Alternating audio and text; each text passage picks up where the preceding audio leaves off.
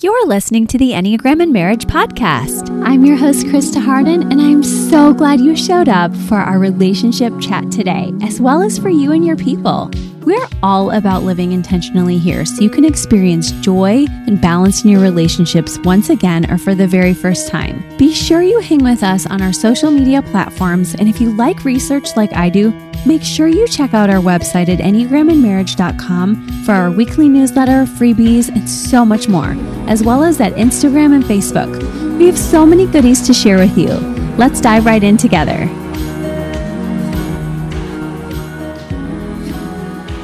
Hey guys, thanks so much for joining us for this special short E&M. We love to do our brief episodes type by type. This time we are covering our beloved type 2s and the 3 E&M subtype descriptors of them. I so love the book, The Complete Enneagram, 27 Paths to Greater Self-Knowledge by Beatrice Chestnut. And if you want a really deep dive on the types and the subtypes, you can visit that book. But what I really like to do here in these mini episodes is I like to give you my take on the couples that I work with and those I have the privilege of getting to hear the hearts of, so that we can really help you to thrive in your marriage relationships as we go through these subtypes as well. So super excited about that. Please make sure you listen to our episodes on 2 at Large in seasons 1 and 4. Also, make sure you grab our Type 2 deeper dive at enneagramandmarriage.com if you want an even deeper dive into other aspects of the 2. But for starters, I just want to remind you guys, 2s make really helpful people. They are givers in any relationship that they care about, if it's meaningful to them, because they learn by adulthood that you can't give to everybody. So they find people and ways to give that really bring good things to the world.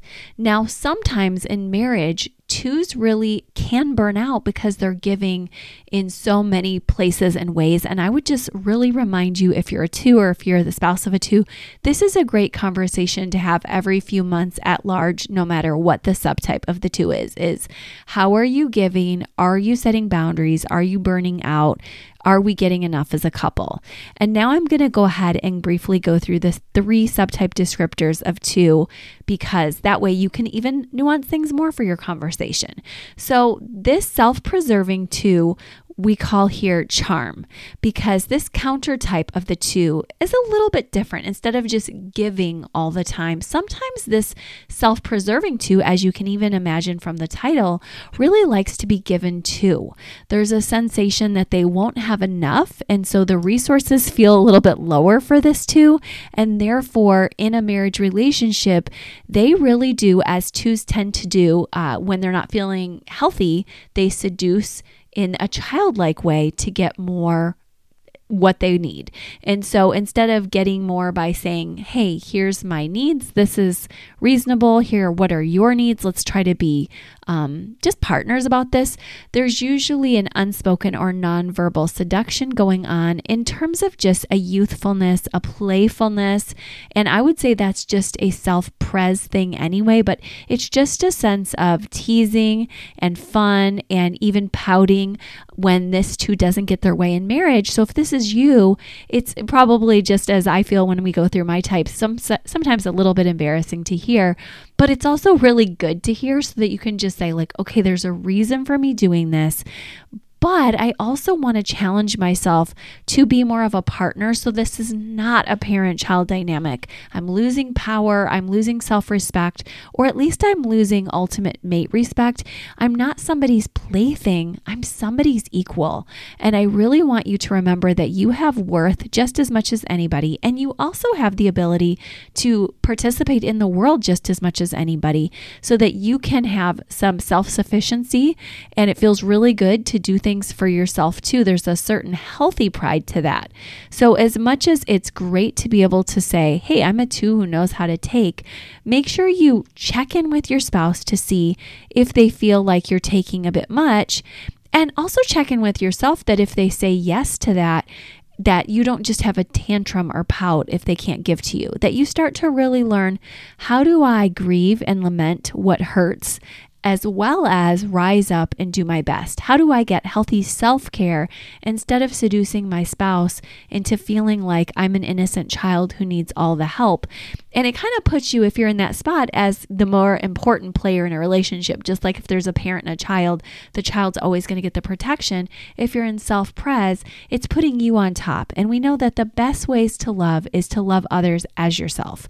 So try to work on that. And that way, it's not just charm, it's true love. Okay, let's move on to the social two. The social two does do a bit more outward giving to get. And this is a two that I describe as power. And you will even see B. Chestnut talk about this as a power two.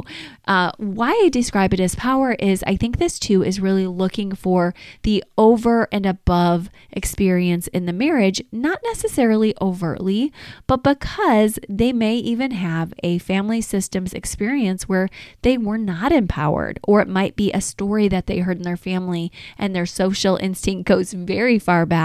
And in this case, they just want to make sure, and they're very intelligent, that they're able to give well as be given to well. So they give very strategically in the world and also to their spouse so that they'll ensure getting back in a certain way. And what this two has to do a bit more of is open-handed position to God, releasing the plans to God every day, allowing God to work in their lives, and also allowing their spouse to give as needed. The last comment I want for this special two is, although we adore your workout in the world, make sure you're giving enough time to your family. And just like I said to the self-preserving two, if they say you're not, watch out that you don't just charm or seduce or have a tantrum in order to trick them into thinking that, yes, you really are giving enough. Ask it as a very rational question. Allow yourself not to be thinking inhibited and say, let's really be strategic here together. What does this season look like? How do we spend time together? Are we doing things that you like as well as me? And I think once you focus in on that, you'll be awesome at this. So just make sure you're doing this, but make sure, like I said, that you're not giving double signals here of, okay, I really don't want to know, or I'm going to try to manipulate once you tell me. Just be authentic. Like, hey, I have to have open hands to God. It might not be easy, but I know that we can take some deep breaths and I can find ways to love you that are unique to you and that don't serve us socially. And I can also pull back if my spouse says I'm not giving enough, because quite honestly, this is a two who is in danger of being a workaholic and whose family's in danger of saying this two never learned to self-soothe.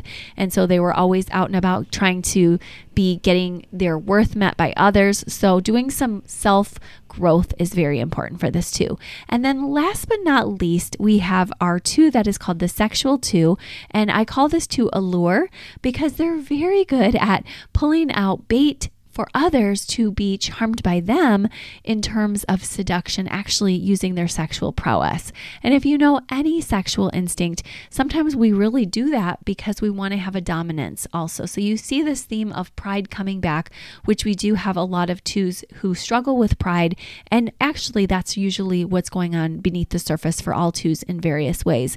But this is a pride that just asserts love as love is a fun thing. Love is a beautiful thing. Love is an emotional and romantic thing. There's probably no one more romantic than this two other than perhaps a four. And this two says, love is just a feeling I feel. And I hope you feel it so much that I can allure you into loving me exactly the way I want to be loved. And I won't even have to ask for it. You're just going to be so infatuated with me. And not only you, but others in our friend group, my friends, your friends. And there can be a bit of not just a bit of but a lot of a problem with this too if they don't know how to create sexual boundaries with other couples. And the pride can come out in terms of, I want every partner to want me more than their own spouse. And that can be something that is unconscious, but it's very important to pay attention to on double dates and on group events, because a lot of twos really do also long for connections with others that they would not find attractive or within their own friend group or same gender. And yet they're like, why aren't people enjoying me? And so they have to do this work of saying, oh, because I'm seducing and I'm really good at it. And so I need to really make sure that I am really conscious of the ways that I talk to people. And if I'm flirting, that I pay attention to that I'm not prolonging the eye contact, that I'm not prolonging long glances with it when we do have eye contact, that I'm not acting in a very silly way. One way of thinking of this, because sexual subtypes don't like it when others flirt with their spouse, is thinking about, would I like it if somebody and my spouse was doing this to each other?